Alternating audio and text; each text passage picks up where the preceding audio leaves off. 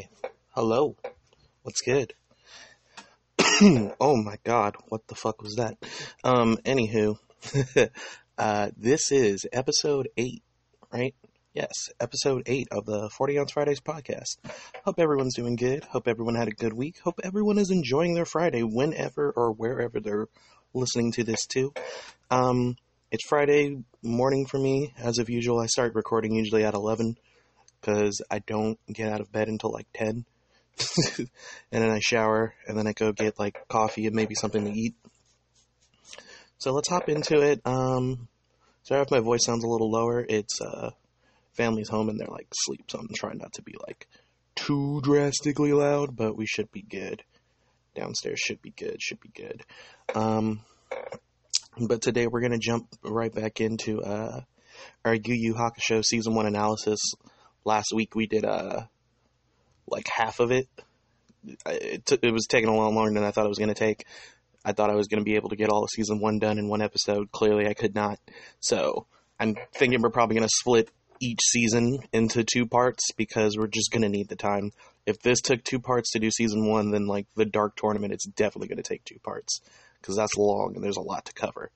But yeah, last week we did I did like a full analysis of the first episode and how I believe it's just starting off laying the roots of the overall tone of the show, which is characters searching for meaning in a way, and it kind of just leads them into these battles.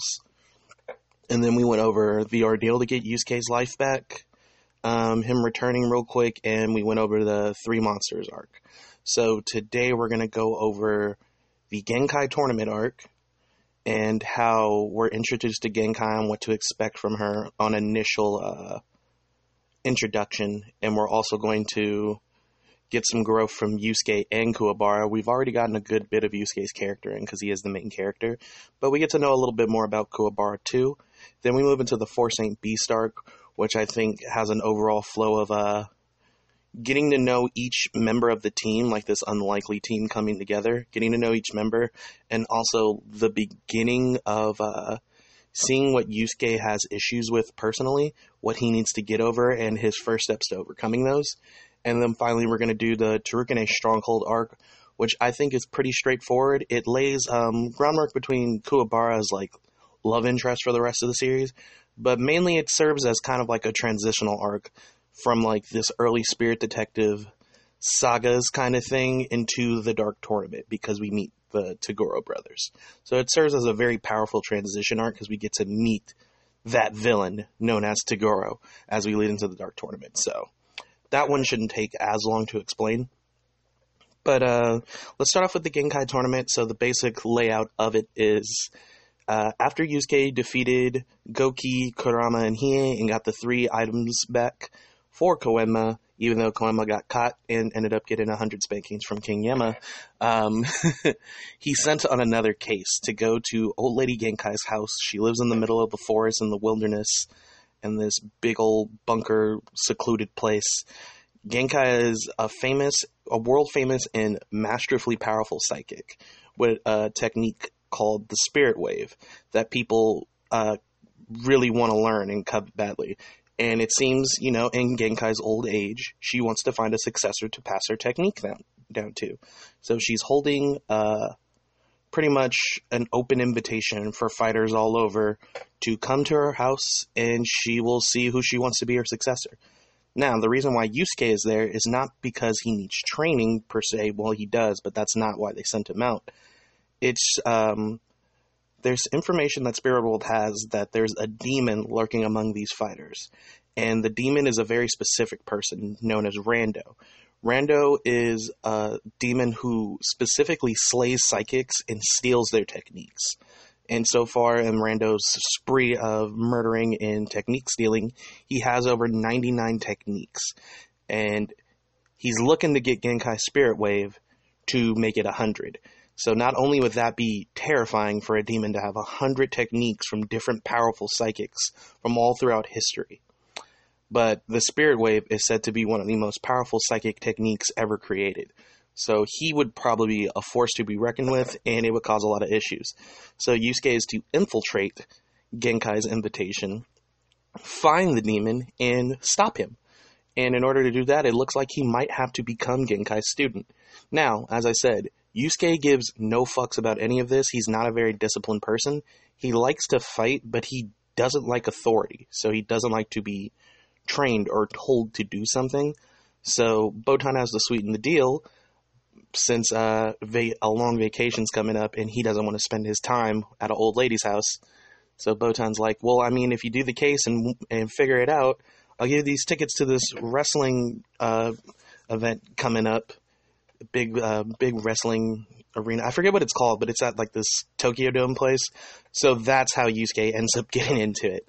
So I think this is a cool way to introduce it, because as a whole, when you watch the Genkai tournament, you see Yusuke's dedication to his job kind of shift. Like, it goes from something like, this feels like a chore, to he's like, I have to do this. Not because of the tickets to Tokyo Dome. It's like throughout the course of this arc, which is only a good couple episodes. He has a lot of growth due to the things that happen. And he's actually shows one of these rare moments where he's taking his job seriously, at least early in the series. And so that's why Yusuke's on his way up. And he happens to run into the other main character of this arc, Kuwabara. Now, the reason why Kuwabara is there is because he's heard about Genkai and her psychic abilities. Now, Kuwabara has a heightened sixth sense. He has an incredible natural psychic awareness, but he has not trained to use it at all. And I think it fits in with his character and how we're going to see him develop from here on. And I'll get into that in a minute, but the reason why he's here is because he wants Genkai to pretty much help him turn his psychic awareness off. He does not want to deal with it anymore. He doesn't like being bothered by spirits. And after the whole ordeal to get Yusuke's life back, he was getting bothered by a lot of spiritual stuff. So it's freaking him out. He's very uncomfortable with it. He doesn't want to deal with it. And like I said, I think this fits into Kuwabara's personality and his character, how he acts, why he acts, and his overall development from the series onward in relation to his abilities. So they're both there. A bunch of other fighters are there. Fun facts. If you look into the crowd in the background, there's some characters that look like famous Street Fighters. I think like you can see Ryu. I think you can see Zangief there and Guile. And it's just like, it's not actually them, but it's just kind of like cool little Easter egg. Like fighters all around the world have come to see Genkai. She's that important that even like these Street Fighter-esque characters are there. So I always thought that was neat. Tagashi's a cool dude like that. He does little nods. He does nods to Yu Yu Hakusho and Hunter x Hunter, I believe, too. But, anywho, we're finally introduced to Genkai. Genkai, is exactly what they said she was, an old lady. She's a little old lady. I don't believe they say how old she is, but she old. I think she's like in her 70s at this point. And she has like this scowl on her face. She's really short. She's probably like shorter than Hiei, honestly, and Hiei's pretty short too. And she doesn't look intimidating at all. But, you know, all the fighters out there are just like, oh, it's Genkai, oh. And Kuwabara's kind of like interested just because he's recently heard about her and her psychic abilities. Yusuke does not care at all because Yusuke has never heard of her prior to this case. He has never heard of what the spirit wave technique is. He's just trying to get his job done and go. So he's the only one kind of not impressed. And so the first test is administered, which seems to be a random test of drawing lots. Now, Genkai's tournament is weird. This whole arc is weird because a lot of the earlier stuff before we get to the actual final point seems to be a lot of a mundane task. Like, or not mundane tasks, just random things. Like the first round, they're drawing lots. So it seems like people who move on to the next round are being picked at random. I believe, like, if you open your lot and it's just a blank white piece of paper, go home. But if the lot turns, I think it was like red or blue, you move on to the next round. So everyone was like, dude, are you serious? So when Yusuke and Kuwabara, like, just like, shoot, maybe we don't want to do this. And because Kuwabara was having second thoughts and Yusuke was like, man, I just hope I get a blank so at least Botan can't get mad at me that I left, like, because he had to leave. What the fighters don't know is the litmus paper changes color in response to someone's spirit energy. So if your spirit energy is high enough, the paper will change color by itself. All the lots start off blank. So if you have enough spirit energy or spirit awareness or whatever, if you have enough of that power or know enough of it, the paper will change color and you will move on. So people with blank papers are not ready for this training. And that's actually the secret of the first test. And I don't think she ever actually told them that's what it was. So, of course, Yusuke and Kuwabara make it on due to Yusuke being hyper spiritually aware. Well, not spiritually aware, but being more attuned to spirit energy since he became a spirit detective. And Kuwabara made it on due to his natural spiritual awareness. So they're both not stoked about it. And a bunch of other people move on, but a lot of people end up getting sent home. And here's when Yusuke first is like, okay, Genkai's a threat. I can see why Rando wants her technique. Because these two giant dudes are pissed they did not make it on. And this is when we first get a taste of Genkai's like character and personality. I fucking love Genkai. She's just this gratchety old lady. Oh man, she talks the most shit. People are like, he just talks that shit. I'm like, he is a quiet dude. He says stuff when necessary. Genkai just talks that mess. These dudes are like, we're the strongest people in our village up in the mountains. How can we not move on and get your training? And Genkai's just like, yo, I mean, if your paper didn't change color, then you're not ready for this. You obviously is weak. And these dudes rush Genkai, and Genkai like flexes with her eyes essentially, and a blast of spiritual energy blows these niggas back and knocks them out. And everyone is like shook because she didn't even move to do it. She just kind of stood there and was like, ha! And they went flying. So everyone's like, oh. And Genkai's like, all right, come on. We're going on to the next round. Like, she fucking immediately ignores these dudes as soon as they're laid out. And she's like, we got stuff to do. So they move on, and Yusuke's like, okay. So that's why Rando wants the Spirit Wave technique. It has multiple uses. As we see throughout the series, the Spirit Wave technique has a lot of stuff to it. And Yusuke tries to use another one of his spirit detective items, the Demon Compass. It tracks down demon energy, and so like the compass will lead in a direction of strong demon energy so he can follow it. The compass is going out of control because the energy is higher than what it can handle, but that just confirms to Yusuke that Rando is indeed there somewhere amongst the crowd disguised as a human. So the second round is where we start seeing the potential of Yusuke and Kuwabara and how Genkai sees the potential of Yusuke and Kuwabara. The next round is the remaining people are playing arcade games. So at first it just looks like, yo, what the fuck? We're playing arcade games? It's like a punching machine, a rock, paper, scissors machine, and a karaoke machine they're playing. And Genkai's like, don't touch the other games. Those are my personal games. This is just another thing I love about Genkai. She's just this grouchy old woman that lives in the forest in a house all by herself, does not want to be bothered, and loves playing video games. I'm like, Genkai is me. Like, I fucking love her. But at first everyone's kind of like, yo, really? What are arcade games going to do? And Genkai explains that each of these arcade games are made for a specific kind of like test for aspects of spirit energy awareness and training and whatnot. Like the punching machine tests your spiritual strength, not just your physical strength.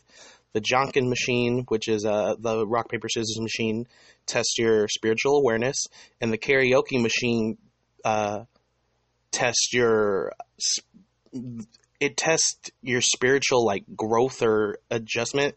It tests to see if your spirit energy is flexible enough to get used to change and things of that nature. So each person, to move on, they have to pass 2 out of 3 of the machines. And so the game is on. So I believe when it happens, people are trying out the punching machine. Dudes are sucking because they don't understand they need spirit energy strength as well as their own strength. Kuwabara gives it a smack. He scores a 129. The dude before him scored like a 50. So, and then Yusuke hits it and he gets a 165, of course, because his spiritual strength is incredible. And Genkai's like, all right, I see you out here. Then Kuwabara gets competitive and they're like, let's see you play rock, paper, scissors. Yusuke does abysmal on it. and I think completely fails that one. And then Kuwabara does it and gets a perfect score due to spiritual awareness. Yeah, Kuwabara, I think they do a rock paper scissors thing again, and Kuwabara like easily wins because of his spiritual awareness. It's kind of cheating. So Genkai then notices that. Then some other dude scores like a 189 on the punching machine. There's like some ninja dude who doing like incredibly well on the karaoke machine, even though he's singing awfully. So then a good chunk of people make it onto the next round. We don't see Yusuke and Kuwabara play the karaoke machine, but I have to assume Yusuke had to have passed it, because I'm pretty sure he failed the Jonkin machine. I think he got a failing grade. You have to pass at least 2. I know he passed the punching machine. And I'm pretty sure Kuwabara probably passed all 3. Because 129, I mean, Yusuke scored like 40 points higher, but I think 129 was enough for him to move on, honestly. So I don't know if he passed the karaoke machine or not, because they never showed them doing it. But Yusuke had to have, because he failed the Jonkin. I have to go back and look, but I'm like almost maybe they don't show it in the anime, but in the manga it shows Yusuke not doing hot at that at all. So they move on to the third round, and the third round is the remaining people have to run through a forest and get to the other side within a certain amount of time. The thing about the forest is it houses all kinds of old traps, old demons are inside, other monsters and creatures, so you have to use your spiritual awareness to navigate around the dangers through the forest. So it begins, the dude that did the 180 something at the punching machine and the dude that did incredibly at the karaoke machine sprint through excitedly. They're just like, yeah, I'm so hyped to do this. Kuwabara's like, I'm going to try my best to avoid all this bullshit, and which he does because of his spiritual awareness. And Yusuke's like, this is stupid, spiritual awareness, whatever. Everybody knows the fastest way through a forest is to cut straight through it. So he does that because Yusuke's spiritual awareness is abysmal. Which just shows the contrast between Yusuke and Kuwabara. Like, it's funny because Yusuke, I think, has better use of spirit energy than Kuwabara, and he's physically stronger, but that he lacks the spiritual awareness. And although Kuwabara likes to use brute force to try to solve a lot of his problems, he needs to focus more on utilizing his high spiritual awareness. So they kind of have those issues going on with their characters. But anywho, as Yusuke's trying to cut straight through the forest in a line, Kuwabara ends up being the first one to navigate out of the forest due to him avoiding every single danger in it because of his psychic ability. So Kuwabara doesn't run into a single threat as he walks through the forest, which is incredibly, like, Genkai's like, yo, this nigga came out first. Then, Karate dude that did the punching machine and ninja guy at the karaoke machine then appear. They're kind of shocked that Kuwabara beat them there. More people start coming, and then, we go back to Yusuke, who's in the middle of the forest, and he gets attacked by this man-bat thing. I forget what it calls itself, because it refers to itself in the third person. But it's like gliding around through the sky at great speeds, like kind of scratching across Yusuke. Yusuke's kind of just only defending himself. The bat's talking all this mess. It's like, human, you can't beat me. And then Yusuke, through his same logic of like, well, everyone knows the best way through a forest is cutting straight through, which is what got him into this mess, uses that same logic and it's like, yo, is the only trick you have gliding around real fast?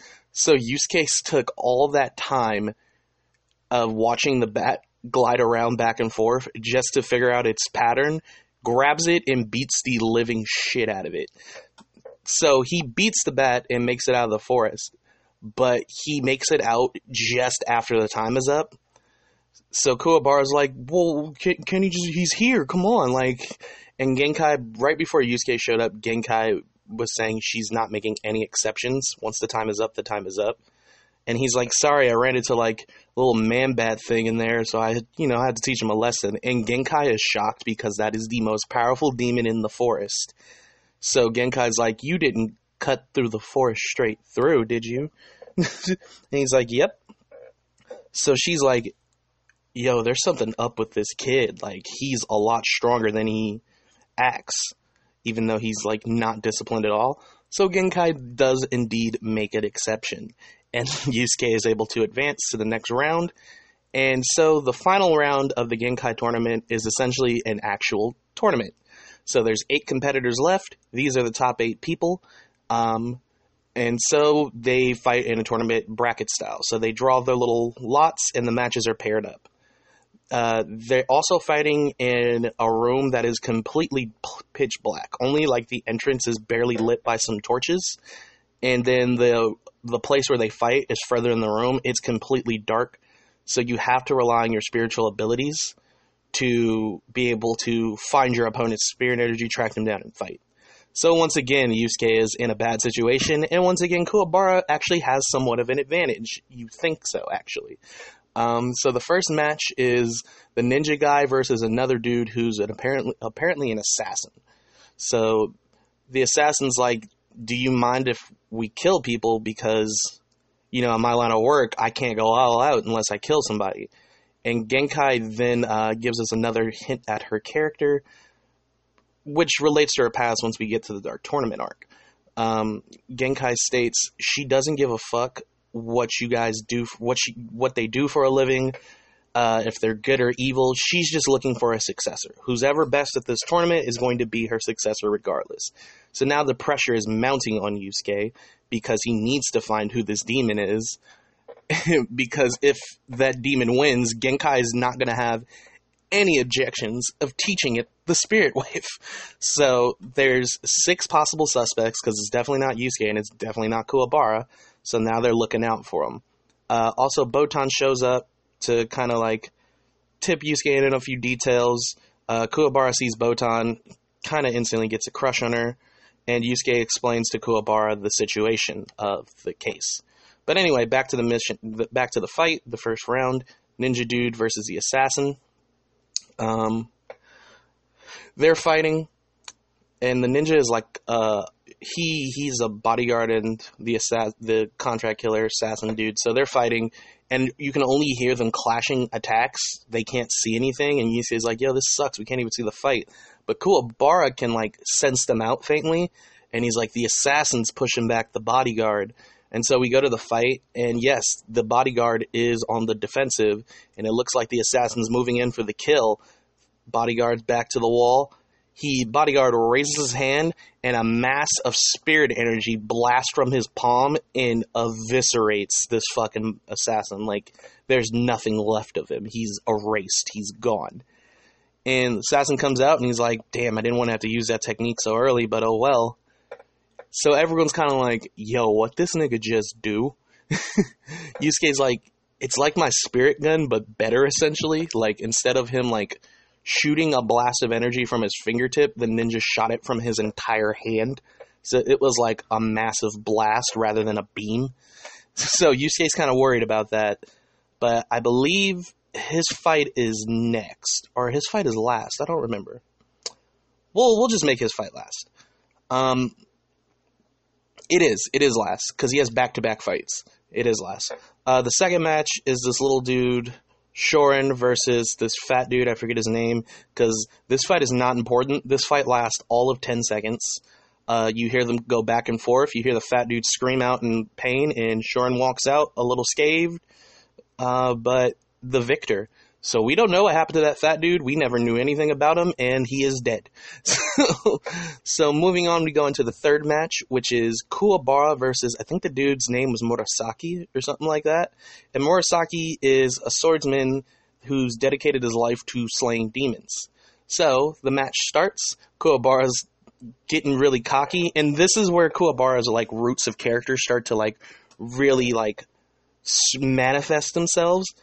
I feel like with Kuwabara, for one reason or another, is looking to be the strongest and be a man because that's just how he feels life should be, and that's how he feels like he's going to earn respect, is by being the big tough dude.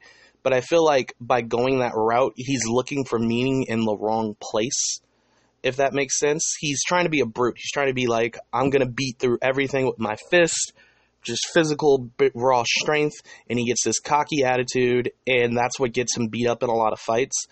And it's funny because a lot of the fights he does end up winning or having an advantage in are the fights where he actually utilizes his power, his psychic awareness, and his ability to manipulate energy, which we see in a minute, because Genkai does state that his spiritual awareness is so naturally high that if he could manifest it into a weapon, it'd be game fucking over for a lot of enemies. So Kuwabara starts to fight with this Murasaki guy, and he's like, I can actually see you in the dark. And the Murasaki guy's like, yeah, whatever. It doesn't matter if you can see me if you can't actually hit me. So he proceeds to beat the shit out of Kuwabara for most of this fight. The dude apparently is using a wooden sword, but it was carved from the wood of a sacred tree and blessed in some holy water from a sacred stream or whatnot. So it's the perfect weapon for slaying demons, at least lower level demons. And he is just pummeling Kuwabara with this blessed enchanted sword. And Kuwabara is just taking a beating. The dude's too fast, too strong, actually trained. Kuwabara has no formal martial arts training. And he's just getting pummeled because he can't do anything about it.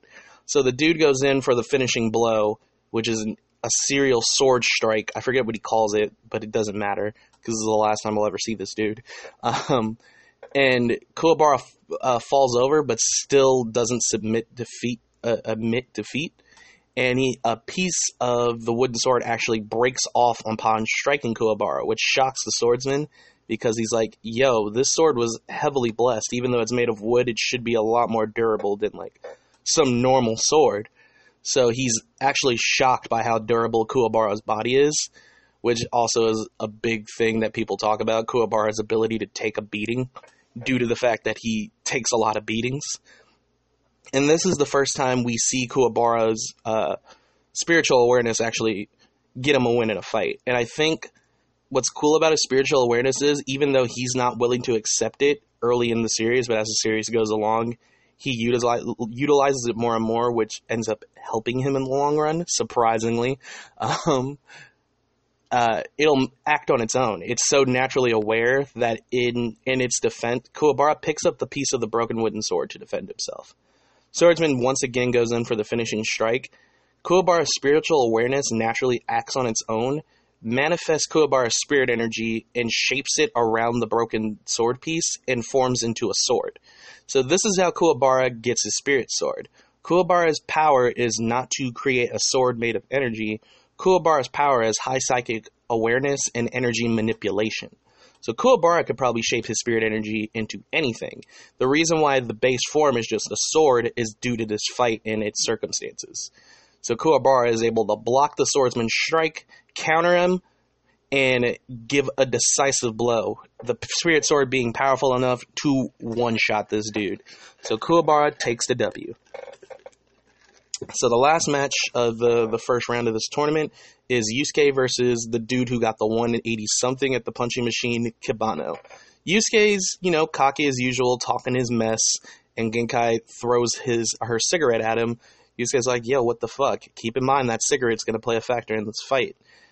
A lot of early fights Yusuke has seem to be won due to luck or outside circumstances. So when Yusuke fights Kibano, he's pretty confident about it because he's like, even though Kibano has more physical strength, he's just as blind as Yusuke is in terms of spiritual awareness because his shit was, I think, lower than Yusuke's spiritual awareness. But Kibano has a little cheat that he's utilizing. He's constructed a helmet that he wears that stimulates, that turns off his other senses but enhances his spiritual awareness. So he's able to see Yusuke perfectly in the dark. And due to that, he's able to then use his martial arts skills to beat up Yusuke. He shows abilities of karate, other martial arts, judo, and he has an ability to manifest spirit energy to a single point in his body, like his arm, increasing its size and strength. So he clotheslines Yusuke at one point with his huge ass arm, and it looks like Yusuke is about to get dropped. Yusuke's trying to find a strategy around this. He waits for Kibano and listens for his footsteps. It is able to counter a move and grab Kibano's arm and strike and try to get a few strikes in. But since it's so dark and Kibano is wearing this helmet, Yusuke can't land a decisive blow with his fist because he cannot see. So excuse me, he can't land a strike. He tries to grab Kibano's arm and, like, break it, but Kibano, like I said, is skilled in judo, so he's able to counter that and toss Yusuke. So it looks like Yusuke is not going to be able to find a way around this guy, and the only way to try to beat him is to use his spirit gun. Now, the problem with this is he can't see. So if he misses his one shot, he can only use one a day still, he's pretty much screwed. So he's going to have to figure out a way around this. At the rate this is going, I might even have to do Tarukane's Stronghold along with the Dark Tournament arc next month. We'll see how this goes. But as Kibano goes in for the finishing blow, we see Yusuke actually use his cockiness, clever strategy, street fighting skills, and ideals as a pickpocket. Like I said, Yusuke is naturally talented, but that's what makes Yusuke a little cocky and not want to listen to authority. He likes to solve things his own way. This does get him the victory, though. That lit cigarette Genkai threw was near him in the battlefield, so he picks it up, and when he went to grab Kibano's arm and Kibano was throwing him, he managed to slip it in Kibano's belt loop. Or like, the karate belt waistband thing. He manages to slip it in there. So when Kibano is rushing him, he sees Kibano coming due to the light from the cigarette and fires the spirit gun directly at Kibano's helmet, shattering the helmet and knocking Kibano clean out. And Yusuke is the winner. So now we have the semifinals. There's Yusuke, Kuwabara, the ninja, and the little monk Shuren. So Rando has to be one of the two. He has to be the ninja with the blast palm energy or the little monk Shuren. So we move on to a different arena. It's an old little swamp place. Kuwabara is seeing weird spirits of the dead. Apparently a lot of battles were fought there and the spirits still haunt the swamp, as Genkai explains. And it's also a good place to recover spirit energy. So Yusuke can feel some of his energy returning, but not enough to fire a spirit gun quite yet. And he's in the first match of the semifinals after just beating Kibano. So now Yusuke is in trouble. He's fighting the ninja who's superior in martial arts and has a lot more strength in reserves. Like, he can fire that blast of energy and still have strength to spare, rather than Yusuke firing a spirit gun and being drained. So the match goes on and it's pretty one-sided. Yusuke's taken a beating, but he manages to, through his clever tricks, try to find a way around the ninja and strike him. Ninja barely dodges, but the force of the punch does scar his cheek. And he's like, yo, if that punch had actually hit me, I probably would have been done for. So now he acknowledges Yusuke as a threat and wants to keep a distance from him. So Ninja Boy pulls out some shurikens.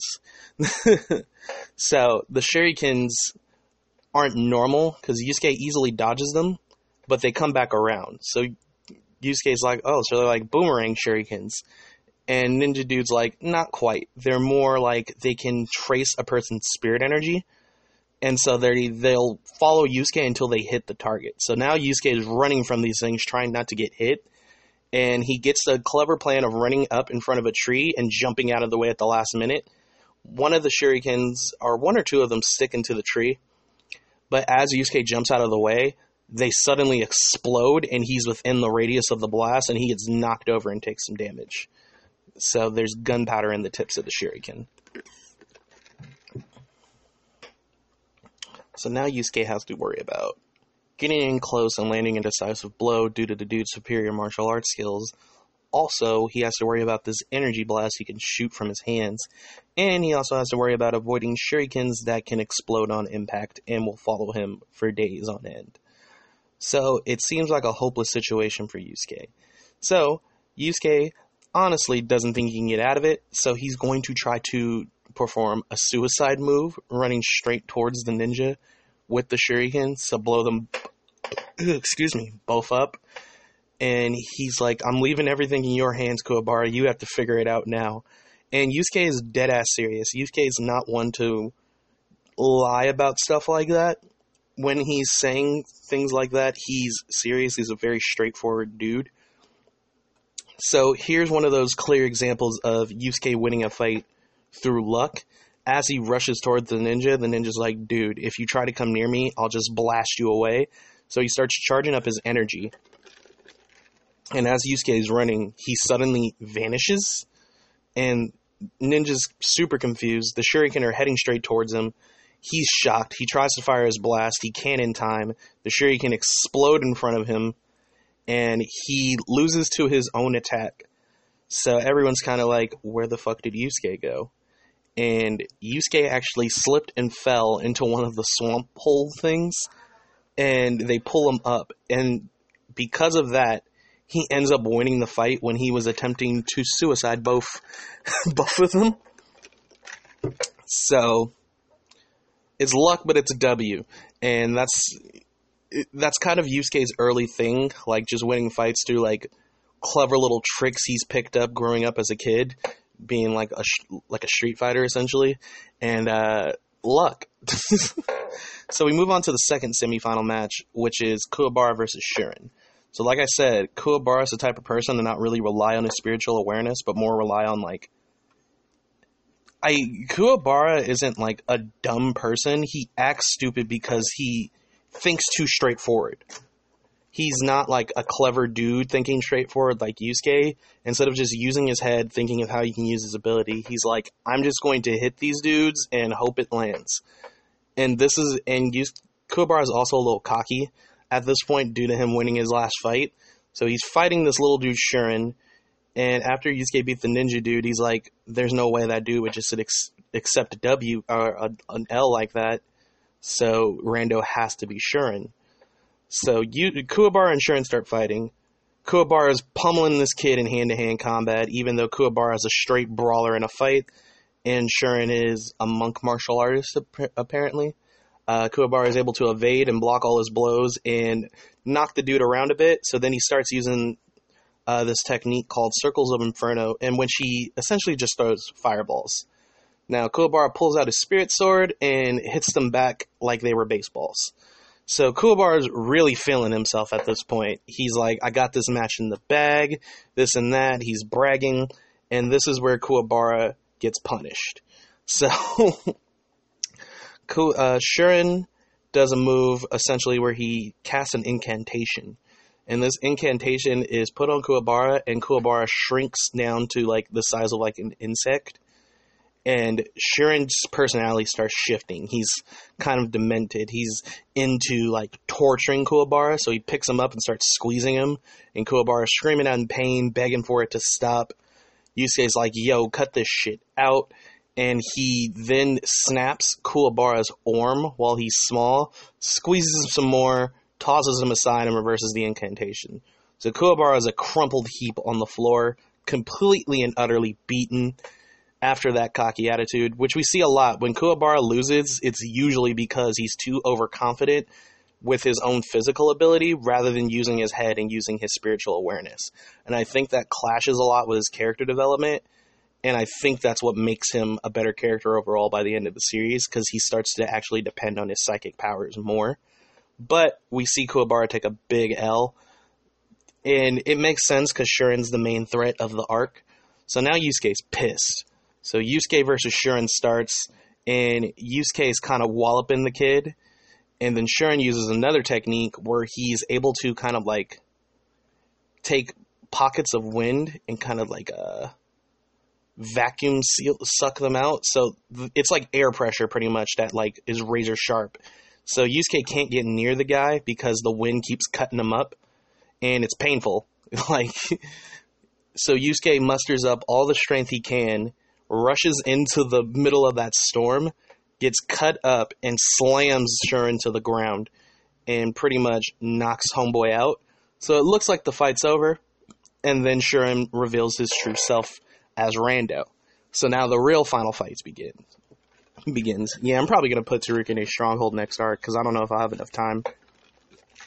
This took a lot longer than I thought. But from here, we see the final battle, in which Yusuke is struggling on the against Rando, because Rando has too many ways of getting around Yusuke. First of all, Rando is a lot more powerful in his true form. He's a lot quicker, a lot stronger, a lot bigger. So he displays some different techniques. He has like life force threads, which are kind of like primordial forms of spirit energy Then he forms the threads together in kind of like these nasty, goopy, like, string things that wrap around Yusuke and tie him up. He then summons these things called hate fish, which live in the depths of spirit world, and they're kind of like giant piranha sharks on steroids, and they will gobble you up. He then has Yusuke hanging upside down from a tree from the life force threads over the pit where the hate fish are, and he's like, I think I want to try a new technique I just learned. And he fires a spirit gun, but it's red because of the demon energy, and everyone is shook that he was able to observe that move one time, and now he knows it. So then he fires it again, because the first shot was just a testing shot, and he slightly misses. He fires it again, and it drops Yusuke into the water. So it looks like Yusuke's fucked. And then we see Kuwabara's, like, spirit manifest from his body and go into the water to talk to Yusuke. And Kuwabara's like, what, you just gonna quit now? Another thing with Kuwabara's spiritual awareness and psychic abilities, we see he can do things of that nature. We also kind of see him have some form of telepathy that we'll see later. But this is stuff that he's not doing on his own because, like I said, he doesn't rely a lot on his powers. So his powers kind of act accordingly. But he's like, yo, you just gonna quit now? Maybe they'll make me spirit detected since you're such a loser. And he's kind of like antagonizing Yusuke. And this pisses Yusuke off. And Yusuke's also recovered enough spirit energy from, you know, being in that area to power his way out of the pond, or the swamp, and he exits out of another swamp hole behind Rando and shoots a spirit gun, and then Rando shoots his, and they clash. Yusuke's proves to have a lot more power to it, though, and he lands a shot on Rando. So Rando gets knocked back. He's actually injured from it and hurt, and Yusuke tries to go in for, you know, the finishing blows, and he's laying it in on Rando, and nothing is happening because Yusuke's spirit energy is kind of drained after that last spirit gun. And then Rando admits that he's weakened from the fight too, and actually taking that spirit gun blast. So it looks like they might end up in a stalemate. So Yusuke's on the ground trying to get up, and Rando's going to do the shrinking incantation on Yusuke to get the advantage and just be able to, you know, overpower Yusuke through sheer size. When Rando does the incantation, however, he instead shrinks. And it's confusing at first because Rando's like, yo, what the fuck? Why did I shrink? I chose him. And Genkai blames it on his lack of training of the techniques. He knows them, but he doesn't really know how to use them properly, or knows all the effects and conditions of the moves. And Genkai explains that if the victim doesn't hear the incantation, then the incantation is just going to go on the closest person that can hear it, which was Rando himself.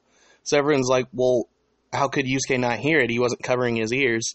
Another win through luck. When Yusuke fell into the swamp algae got in his ear, so he could hardly hear anything from that point, and he didn't hear the incantation, so it reversed on Rando.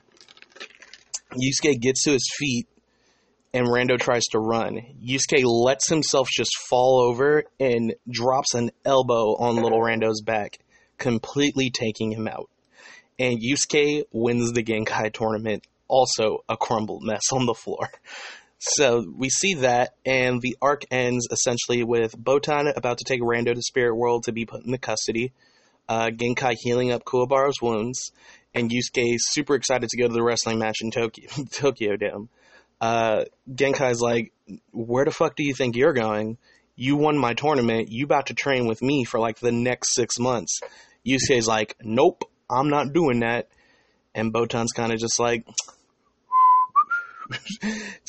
yeah, you are. So, again, even after Yusuke does what he's supposed to, he's forced into another thing by authority, which is something he hates. So Yusuke is then forced into Genkai's training. So I think the cool part about it is, like, a lot of the time, like, Yusuke really hates authority and is rebelling against authority. But once Yu Yu Hakusho starts and he goes on these cases, the authorities that be are actually kind of helping him, and him rebelling against them actually kind of helps too.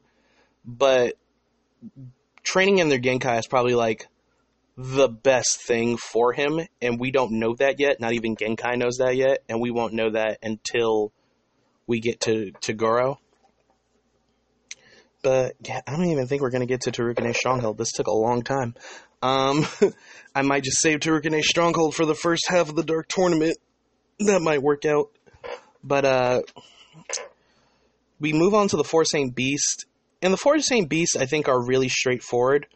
So we might just run through it real quick and see what happens. But with the Four Saint Beast, the basis of this case is in a part of Demon World, or a part of like a city within the spirit world called the City of Ghosts and Apparitions. There's a castle called Maze Castle. Within that castle are trapped in there are 4 powerful demons that other lower demons praise, known as the Four Saint Beast.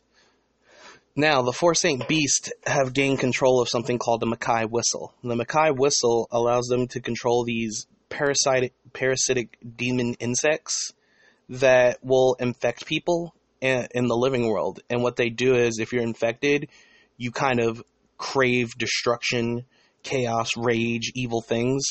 And pretty much the Four Saint Beasts are threatening to use the Makai Whistle to turn humanity into like these evil entities that will essentially destroy themselves. Wink, wink, nudge, nudge, kind of real life. But but they say they won't do it if they're granted immediate access out of the castle and into the living world. So Koema's kind of stuck in a sticky situation, because if they don't stop them from using the whistle, humanity is doomed, and his dad's going to be pissed. And if they let the Four Saint Beast out into the living world, humanity's also kind of fucked, and again, Koema's dad will be pissed. So he has to send Yusuke out on the case. Meanwhile, Yusuke's just gotten back from his 6 months of training. That's right. It skipped 6 months. We get a time skip. He's back in town from Genkai's training. Keiko's super excited. Kuwabara's like, "Oh, yo, what's up? You're back." And he talks about the training you went through and how brutal it was, how much of a nag Genkai was. And Kuwabara also expresses that in the last months, he's been doing his own personal training, trying to more understand his powers. And, they're just talking, hanging out, and they notice some thugs are following them. So they think of an excuse to ditch Keiko. At least they thought temporarily. And the thugs, they look a little sick, they look a little pale, they pull out knives on Yusuke and Kuwabara. Yusuke's like, "Don't worry, I'll handle this." And he uses one of his newer techniques from Genkai's training called the shotgun. The shotgun is kind of like the spirit gun, but it seems to require less spirit energy than the spirit gun, because he channels a mass of spirit energy in his fist and then swings to fire, and it shoots a bunch of mini, spirit energy blasts and a spray in front of him like a shotgun. So he's able to take out all the thugs at once. Then we learn from Botan about the whole Four Saint Beast situation, and Yusuke has to go down there and deal with it. He has to stop the Four Saint Beast and get the Makai Whistle to stop this from happening. Kuwabara volunteers to go because the city is in danger, and he wants to help out. So they end up going in. They're just outside of Maze Castle, and they get attacked by these little demons called the Fugaki, who kind of live outside of Maze Castle, and they hunger for human flesh. And they're not really strong, but they're so numerous, they look like they're about to swarm over Yusuke and Kuwabara and essentially kill them, which would suck real early in. But they're saved by 2 floating lights that appear from the sky. And these lights manifest into people, which happen to be Hiei and Kurama. The reason why Hiei and Kurama are there, they were sent to help Yusuke, and now Kuwabara as well, fight the demons of Maze Castle, and in exchange for that, their records will be fully expunged from whatever crimes they did. So, of course, they took the chance. Kurama was already out, I think, on some kind of probation anyway, but Hiei was 100% in custody. So now they're all an unlikely team. Kuwabara's friendly with them. He is like, "Don't get us wrong. All we require is me and Kurama. You guys just sit back. We don't need to babysit humans," which starts this unfriendly friendship with Kuwabara and Hiei eventually. So they go into the castle. They go up to the castle entrance, their little motley crew, and they encounter the first trap. As they're walking through the main entrance, the ceiling suddenly falls down on them, and they're barely holding it up with all of their strengths combined, but the weight is slowly bearing down on them, and a little demon with an eyeball is talking about this is the gate of betrayal. And the gate essentially calculates the weight of the people that walk through and their power accordingly, so it puts weight about equal to what they can barely lift, and eventually they'll be crushed. But the reason why it's called the gate of betrayal is because there's enough wiggle room for one person to try to run out and escape, but that would definitely guarantee the other people getting crushed. So now this unlikely team is kind of like at odds with each other because they don't trust each other to be holding up the weight or one of them escaping. They see that the demon is by the lever, and Yusuke is like, Hiei, you're the fastest one here. I'll hold up your weight too as long as I can. Run over there, turn this thing off. You can do it. So this is where we get like the first thing about Hiei's character, that he is a bad guy, but he does somewhat have like a code of honor, because he is out to get revenge on losing to Yusuke, but he wants a fair fight. He wants to beat Yusuke fair and square. So Yusuke's like, I trust you, Hiei. You wouldn't do something shady like that, which is kind of lightly retconning Hiei's character, because Hiei did take Keiko hostage early in. But anywho, Hiei sprints forward and reaches the lever, and he hesitates at it. And the eyeball's kind of like, what have they ever done for you? You don't have to pull that lever and save them. Let them get crushed. You can enter the castle. They'll even let you join. My masters will even let you join their ranks. So everyone's kind of like, oh fuck, he really is going to betray us. So he doesn't pull the lever, and he's like smirking about it. And then the demon's like, the boulder would have crushed you anyway, which was playing right into Hiei's trap. Hiei wanted to know if there were any traps connected to the lever before he pulled it. He then slashes the demon's eye, gets him out of the way, and pulls the lever to stop the weight. The boulder then falls, trying to crush Hiei, and Hiei is able to avoid it. So, everyone's saved. And he lets the eye live, telling him to tell their masters that they're coming for them. So, the team is now past the first trap, and now we go from room to room fighting the Four Saint Beast. So, this arc is really straightforward. I think it just is a good arc that illustrates the early teamwork of the team. And, you also get to know each individual member through a fight they have. So the first fight is with Kurama versus, I believe it's Genbu, right? Each of the Four Saint Beasts is named after one of those four in that, I forget what they're called in the Chinese mythology. So it's like Genbu, Byaku, Seiryu, and Suzaku. So Genbu is like the giant like tortoise kind of creature. But in this, Genbu is the Saint Beast. He's like this giant, like, demonic thing. And he kind of looks like a turtle, like this long, pointy tail. And he's completely made of stone. And the room they're fighting in is completely made of stone. Genbu's power allows him to move and merge freely with stone and control it at will.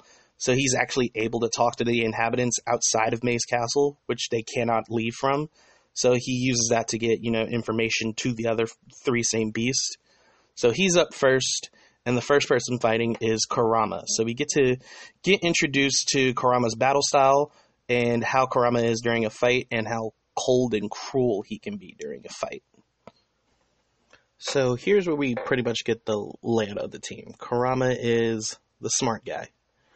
That's his role. He's the intelligent dude. He's the one in the back who's like, we got to strategize, we got to think of a plan. And he's the type of guy who doesn't like to go all into a fight until he knows everything about his opponent. So the thing with Kurama is he's a big risk, big reward fighter. He will take major injury in almost every major fight he gets into just to figure out the trick to his opponent's ability or fighting style. And then the thing about that is, though, after he takes that damage and figures it out, he kind of just majorly out-strategizes them and defeats them. And we get a clear-cut example of this with Genbu. And Hiei even goes to say that when it comes to a fight, Kurama's definitely more ruthless in a fight than Hiei is, which is wild to think because you think Hiei would be the most savage member of the team. No, Kurama is the most savage member of the theme, which I kind of completely agree with because I think Kurama has some of the coolest kills out of any member of the team, especially with this one. So we see Genbu's fighting style. He's able to merge his body in with all the stone around them in the room, so he can pretty much attack from anywhere at any angle. So he dips his tail into the ground, tries to attack Kurama. Kurama's able to dodge, and we see Kurama's main signature go-to technique, the rose whip. He pulls a rose up from his hair, and he kind of infuses it with his demon energy. I don't want to say spirit energy. It's demon energy. And he forms a whip out of it. So Genbu's not really impressed. He's like, it's just a little flower whip. What is it going to do? The rose whip is strong enough to cut through metal and stone. So Kurama then hits him with repeated lashes of the whip and splits Genbu into pieces. So it looks like Kurama has the victory until we find out Genbu can actually move his individual pieces at will and still live and put himself back together. So from this attack, Kurama takes major damage and he gets a deep wound in his stomach. So it looks like Kurama might end up dying during this battle, but he notices something as the pieces are all flying around him. He sees a piece that's glowing red. And this is what I say when I mean Kurama's a big risk, big reward fighter. He doesn't like to take big moves until he can figure out his enemy completely. And this is one of those times. He attacks the pieces again, and they split smaller, and Genbu then again rushes him with all of them, and Kurama does his best to defend and dodge, and as Genbu's laughing and talking his shit, he reforms, but he reforms completely wrong. Like, his head is where, is between his legs, and Yusuke and Kuwabara are laughing hysterically at him, and Genbu's confused as to why this happened and why he can't reform normally. It's because Kurama realized that glowing red piece was essentially like Genbu's core, like the part of him that functions to piece him together when he's separated. So when Kurama took that part, Genbu formed back incorrectly. So Genbu's like, yo, wait, give that back. And Kurama fucking coldly splits that thing in half, and Genbu explodes into dust. And Kurama gets our first victory of the arc. And I thought it was such a cool moment because Kurama didn't do much during the actual fight, but only because he didn't need to. He solved the issue without dragging out the battle, and that's just pretty much how Kurama is during a fight. He uses his head in battle. He's like, play smarter, not harder, essentially. And Genbu is utterly defeated because he's an idiot with no sense of strategy. He had his gimmick stone splitting thing, and that was it. So Kurama's injured now, and it doesn't look like he'll be fighting for the rest of this arc, even though, he did his fair share. And Kuwabara's like, I'll handle the next fight, and he's bragging. He's showing off that he's able to now utilize the Spirit Sword a little better, and he's actually able to extend the reach of the blade. Now with the Spirit Sword, he doesn't need the blade tip to form it. He can form it at will, and he can extend the blade like if it was a spear. So Yusuke's like, oh, wow, cool. And, he is still not impressed with him. He just thinks he's dead weight. And then we move on to the second fight, which is with the second Saint Beast, Byaku. Byaku is a giant tigeress demon representing the spirit on that. I forget what it's called, but he's Byaku, the tiger one. So they're outside in like a tower with a little thin bridge to walk across, and Byaku is waiting for them. He thinks they're all going to attack together, but Kuwabara is like, nope, this is my fight. So the first half of this fight is kind of like what I was saying with Kuwabara's character. He's focusing too much on brute force. He sees a large enemy. He's trying to act tough in front of the rest of the guys. And this kind of bites him in the ass at the start of the fight. Byaku is not afraid of Kuwabara at all and doesn't think it's worth his time to come down there and fight him. So he summons these demonic beasts kind of made of his hair, And Kuwabara brings out a spirit sword, and he's fighting these 4 things. He's swinging a spirit sword around, but I believe he's swinging his sword with the grace of a fly swatter. He has, like, no tact for strategy, and there's too many enemies to fight. So he's missing every shot. He's getting it attacked from 4 different angles. He's getting his body slashed up. It looks like Kuwabara has no chance at winning this fight. So everyone's kind of, like, dude, you just need to come back. You tried. It's okay. Just take the loss and let someone else go in. Yusuke's like, I can use my shotgun to attack those things all at once. You got to use your head on this one, Kuwabara. You can't fight all 4 of these things when they're all around you like that. And this is one of the cool Kuwabara moments, personally, for me, because it's like, Kuwabara's actually using his head this time around, and he's actually utilizing his abilities in the correct manner. He runs back down on that straight, narrow bridge, and the beasts follow him. Then he turns around. He's like, I'm not running away from the fight. The beasts are all lined up on the bridge in a straight line, and Kuwabara commands his spirit sword to grow longer, and it pierces through all 4 of them, thus shish-kebabbing them all at once, so Kuwabara didn't have to worry about them attacking from different angles. This is a perfect use of his energy manipulation.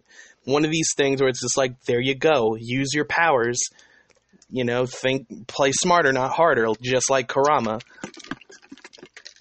Byakuya gets enraged, and the beasts start glowing red, and they're angry, and they start chasing him even though they're stabbed, so Kuwabara runs back to where the rest of the team is. They move out of the way, and he's running around the little tower top they came out of.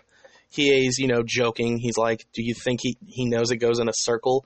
And as he's running around the tower, the sword kind of like wraps around the pillar, like that top pillar, as the beasts are still chasing him, still shish-kebabbed.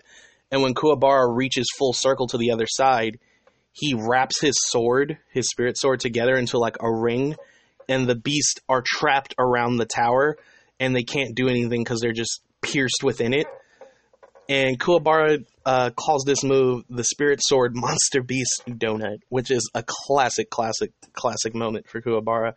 And I just really like that scene because it's like, it's so stupid how he was able to beat that, but it's like, you can't hate him for the way he did it because that's such a Kuwabara way to do it. And now Byaku's pissed, so he's like, all right, fuck it, I'm coming down there. So now Kuwabara is fighting Byakuya one-on-one. Kuwabara is able to dodge Byakuya's attacks. He's strong, but not super fast. And Kuwabara looks like he's landing strikes on him, like he's slashing across him. He's stabbing him with his spirit sword. But Byakuya doesn't seem to be harmed at all, and Kuwabara looks like he's getting exhausted. And his spirit sword looks a lot smaller. Byakuya also has the ability to drain spirit energy. He's essentially eating Kuwabara's spirit energy every time he swings his sword. And Kuwabara keeps attacking straight on because he doesn't know what else to do. And they're like, yo, stop hitting him with the sword. And he's like, well, what the fuck should I do? And Byakuya's growing bigger and fatter and more powerful. And Kuwabara's just running out of energy. So it looks like all hope is lost for Kuwabara here. His one get-to move is not working.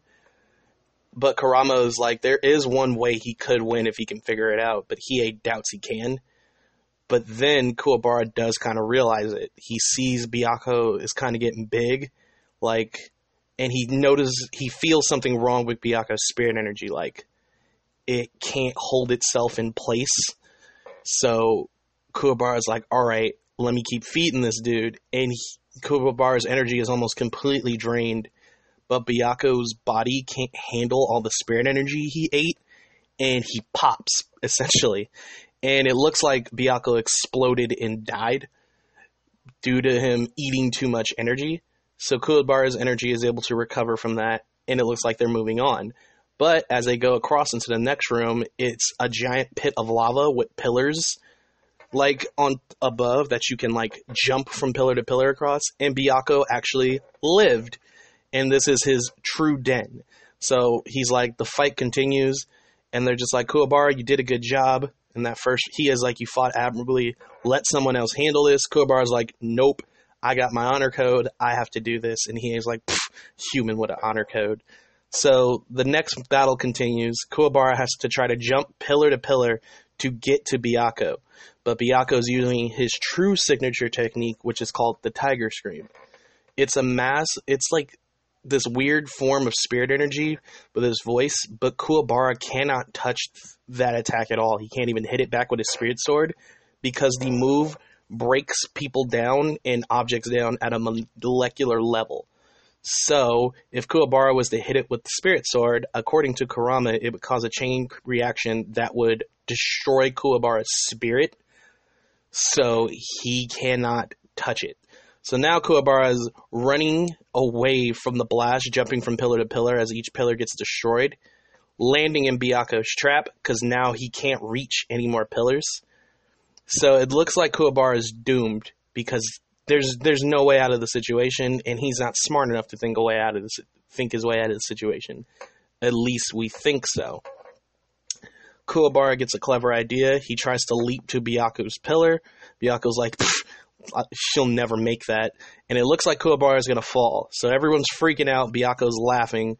Kuwabara uses his spirit sword and extends it and uses it as a pole vault. So he vaults himself into the air, reaches Byakuo's pillar, and punches Byakuo into the lava. So everyone's shocked because it looked like Kuwabara fell in too. So it looks like both of them died. But Kuwabara managed to hang on to the pillar just barely, and he wins his fight. And they're like, maybe we should let Kuwabara just use this strategy on the other two Saint Beasts. And Kuwabara's like, nah, fuck that. I did my fight. I'm done. So we move on to the third Saint Beast. This is another quick fight, and this is where we get a little more introduced and educated with Hiei's character and the slight retcon to Hiei's character, because he was not meant to be a main character, but due to the popularity of him, I believe that's why Togashi kept writing him in and why he became one of the crew. So in this fight, we reach the third Saint Beast, Seiryu, the Blue Dragon. Now, Seiryu is like this giant demonic-looking dude in like traditional kind of like this Chinese garb, and he has like this dragon decoration kind of around it, and Seiryu uses ice abilities to fight. He freezes people. So it looks like the next battle is about to begin, and Byakuo busts through the door, and everyone's like, yo, what the fuck? This dude should be dead. But he manages to barely survive the lava, even though he was defeated. Oh, I also want to point in that they do use Kuwabara's spiritual awareness to get to this next room, because it's a trap with like a bunch of doors, and all but one of the doors leads to traps. So Kuwabara uses his spiritual awareness to choose the right door. So there's that too. So Kuwabara using his powers, super beneficial to the team. Kuwabara just trying to use brute strength, fucks himself over. And we see that loop a lot, and then until like the later half of the Dark Tournament, where we actually see him like trusting in his abilities a lot more. But Byakuo comes back. He's on the brink of death, begging Seiryu to help. He's like, these bastards tricked me. They were hiding their true powers at the last moment. We can beat them together, Seiryu. And Seiryu finds like his display of begging distasteful, and he freezes Byakuo solid and shatters him. So Byakuo dies, and we can see like a tear roll down Byakuo's eyes. And so Hiei's like, all right, I got this one. Yusuke, you can take their leader. So we see a new side to Hiei. Hiei seems to have somewhat of an honor code personal to himself with complex rules, according to Kurama. But Hiei's like, Kurama's like, it's not like we've seen Hiei not do cold stuff before. It's just like something about the way Seiryu took out his teammate begging for help, like, didn't sit right with Hiei. Hiei felt like that was really disrespectful. So the fight's pretty fast due to just Hiei overwhelming Seiryu. It looks like Seiryu has the advantage at first, shooting Ice Blast to keep Hiei at a distance, and even freezing part of Hiei's body, like his leg and his arm. But as it looks like Seiryu is about to throw the finishing blow, Hiei jumps up and they clash, and Seiryu's like, how can you not be dead yet? I'll attack again. But Seiryu's split down the middle, and then he starts to show wounds all over his body, and he fucking explodes and dissipates. So essentially, Hiei was so fast that in the final clash, it didn't look like it, but he sliced Seiryu 16 times.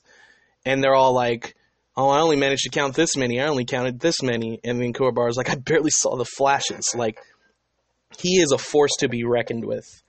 And they're like, damn, he ain't good shit. And he, does his Hiei thing. He is a very, like, kind of like calm, collected dude. Not calm, collected, but he's the quiet bad boy type, which is why, like, he's a big fan favorite. People like that dark edginess. He's a cool dude, though. But, Kurama's like, this is Hiei's way of actually kind of showing that he likes you guys, in a way. And they're like, oh, okay. So we get a taste of Kurama's character. We see Hiei's newer kind of retcon character. We see more of Kuwabara pulling through in his own little way. So now we get to the final fight. And I should have enough time to do this. And like I said, I think I'll do Torikune's Stronghold with the first part of the Dark Tournament, which we'll do next month. But we get to the last battle. It's Yusuke versus Suzaku. And I feel like this is a major point in the arc for Yusuke's growth, because throughout the fight, we get little glimpses of him training with Genkai, and we see Genkai telling him exactly the issue he has and what's limiting him. So we get to the battle with Suzaku. Suzaku represents, I believe, the Phoenix. I think it is, I think that's what Seiryu is. It's like a phoenix. So the fight begins, and Suzaku has the Makai whistle in one hand, and he's defending against Yusuke's blows with one hand.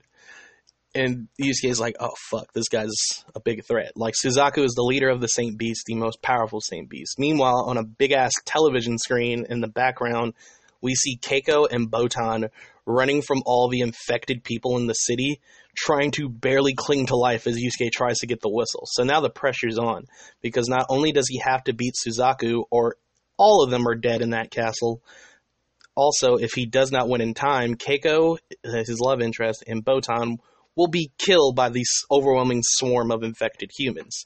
So he's definitely on a time limit. And his main goal isn't to essentially kill Suzaku. His main goal immediately is to try to take the whistle from Suzaku, which he struggles to do 100%. He fires a spirit gun, and Suzaku's actually surprised by it, but he manages to one-handed punch it out of the way. And he's like, damn, okay, that actually made my hand numb. And when he punches it out of the way, a hole gets blasted into the ceiling of the castle. And also, due to Yusuke's training, he's actually able to fire more spirit gun blasts. I think I neglected to say that, but he says that. He can fire now one for each finger, so he kind of has bullets stored. So I think he has 4 shots. I don't think he counts the thumb, so I think he has 4 shots a day, plus he can use shotgun. And he also tries that, and that doesn't work out. So he can't land a decisive blow on Suzaku, because Suzaku's a little too quick for him. And Suzaku's talking all this shit, and he then shows off his abilities. Suzaku has the ability to channel lightning, so as there's a hole in the ceiling, he calls upon the lightning, and he fuses it with his own energy to create some kind of lightning blast punch that grazes Yusuke and electrifies him. And it looks painful. It looks like Yusuke is about to bust out in a seizure. So Yusuke's like, I definitely can't be hit by that again or I'm fucked, but I have to find a way to hit him with my spirit gun. So he takes off his shoes, his rubber sole shoes, and puts them on his hands. And Suzaku and his little bird assistant are laughing like, you really think those rubber shoes are going to be able to withstand this much lightning? Please. You're about to die and your little girlfriend's about to die. And Yusuke's like, don't count Keiko out. She's not a fighter, but she's tough. So at the same time that's happening in the fight, Keiko's swarming off the infected humans as best as she can, which is actually surprising to Suzaku. And as Suzaku moves in to strike Yusuke with another lightning blast point blank, the shoes dissolve, but it was a trick.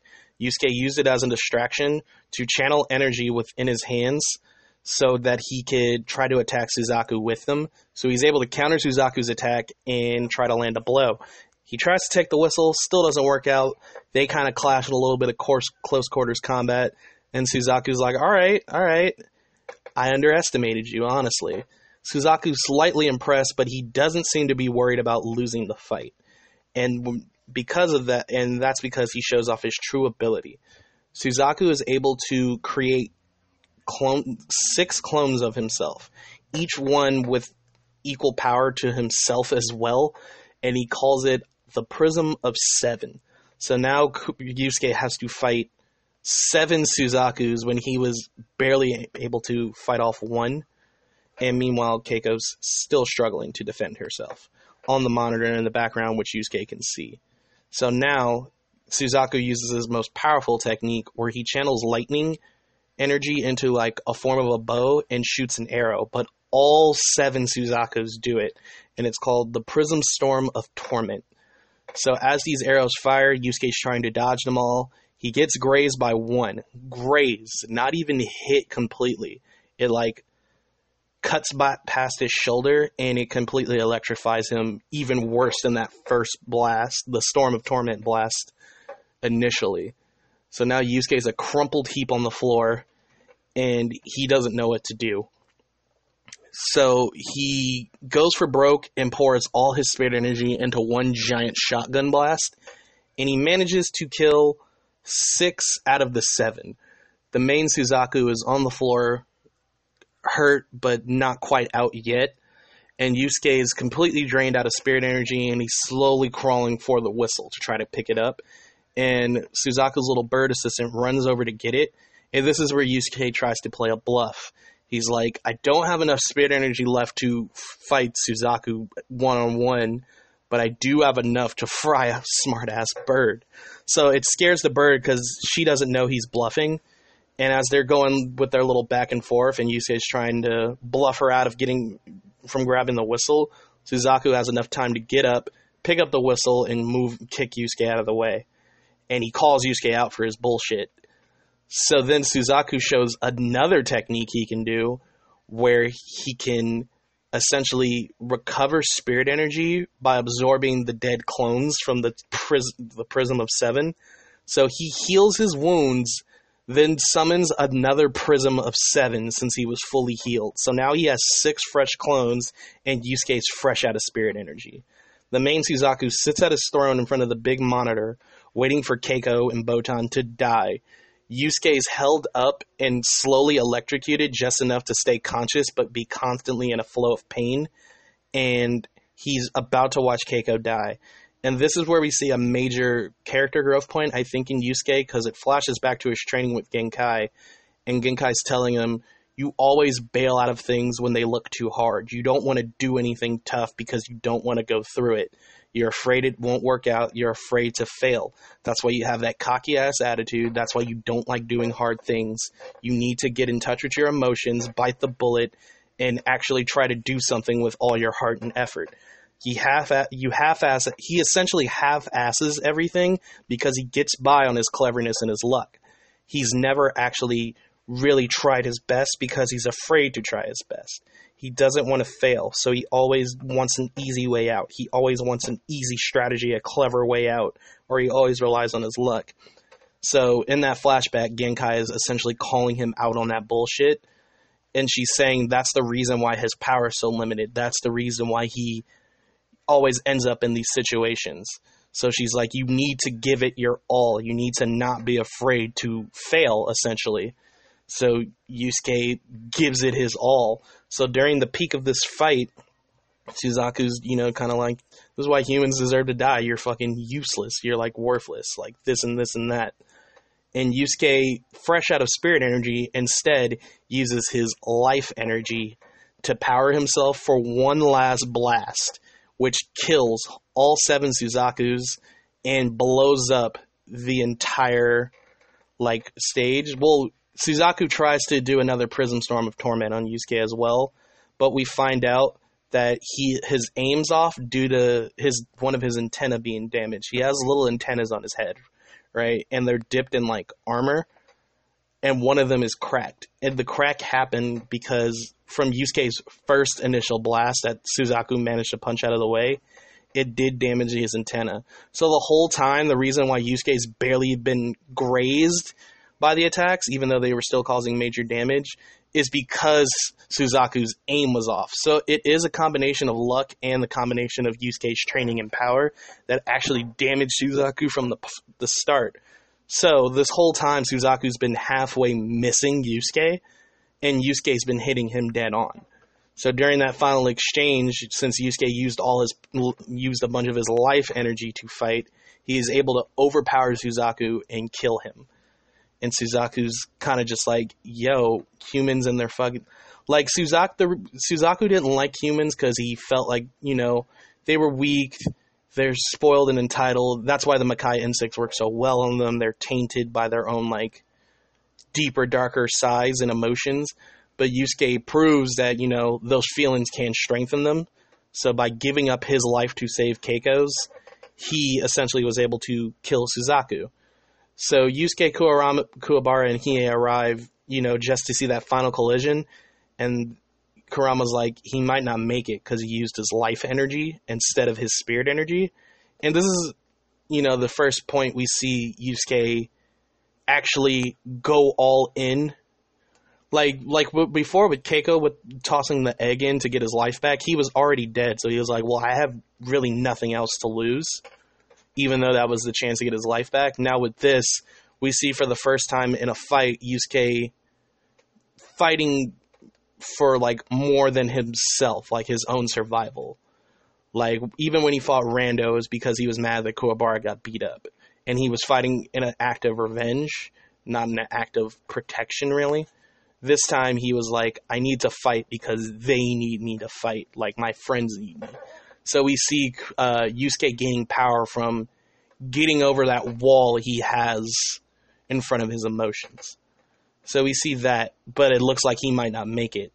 And this is also when we see Kuwabara and Yusuke actually starting a real friendship, because Kuwabara is like, I'll give him some of my energy so that he lives. And they're like, you shouldn't do that. You're weakened too. You could kill yourself. And Kuwabara is like, we came in this mess together, and we're either both coming out or we're both dying. And Kuwabara manages, you know, to give him enough energy to keep him alive, and Kuwabara passes out. Kurama's like, damn, okay, these guys are a little wilder than I thought. And he's just like, see, we were just babysitting, you know. But that's the first case they do together as a team. And though it was rocky, we get introduced to those basic character elements, and we're going to see them grow past that as a result. And we also see the sprout of what Yusuke's true powers can be. And we see a lot more of, like, that emotional barrier breakdown during the Dark Tournament. So that's pretty much it for, like, that first saga.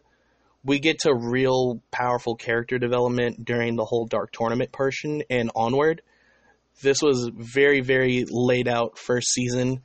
But from that, we can still see early signs of, like, character points and what characters personally need to improve on and how they personally can get stronger.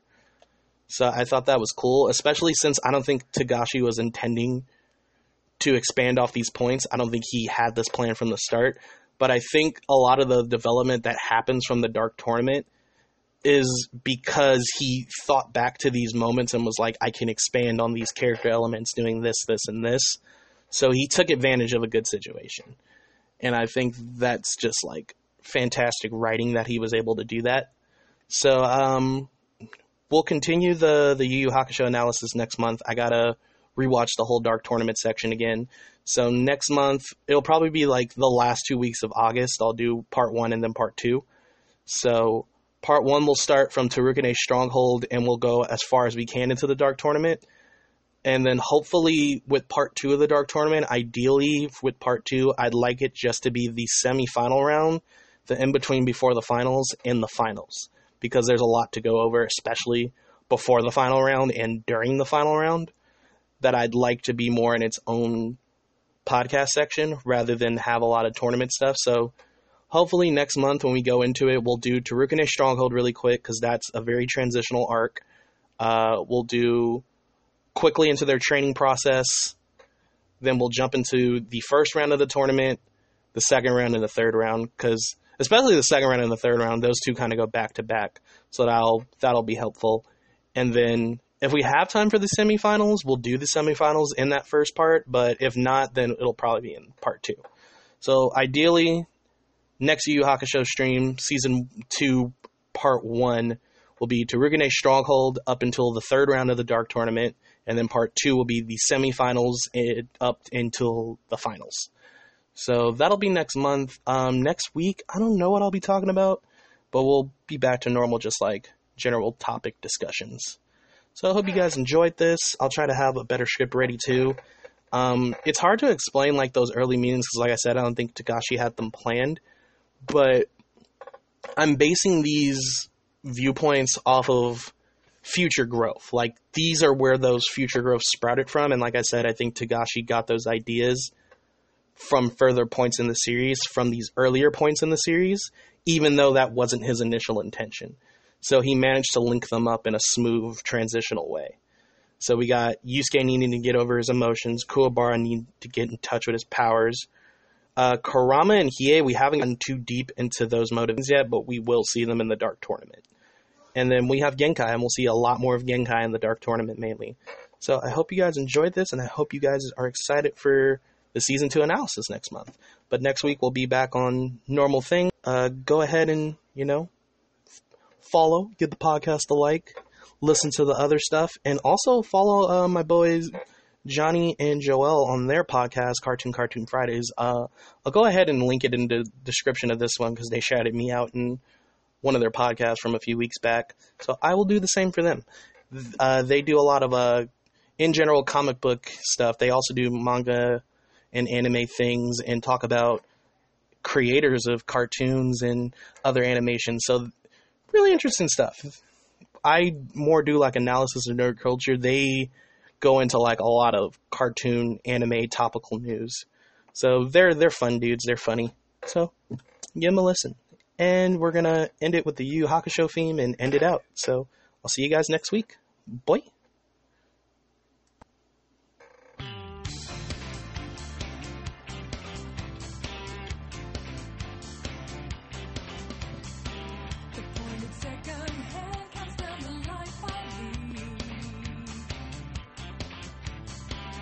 Marking off my legacy of worldly deeds. Tick-tock, tick. Constantly I think of things I can't complete. Well, it's time to throw them into the backseat. Son of a gun.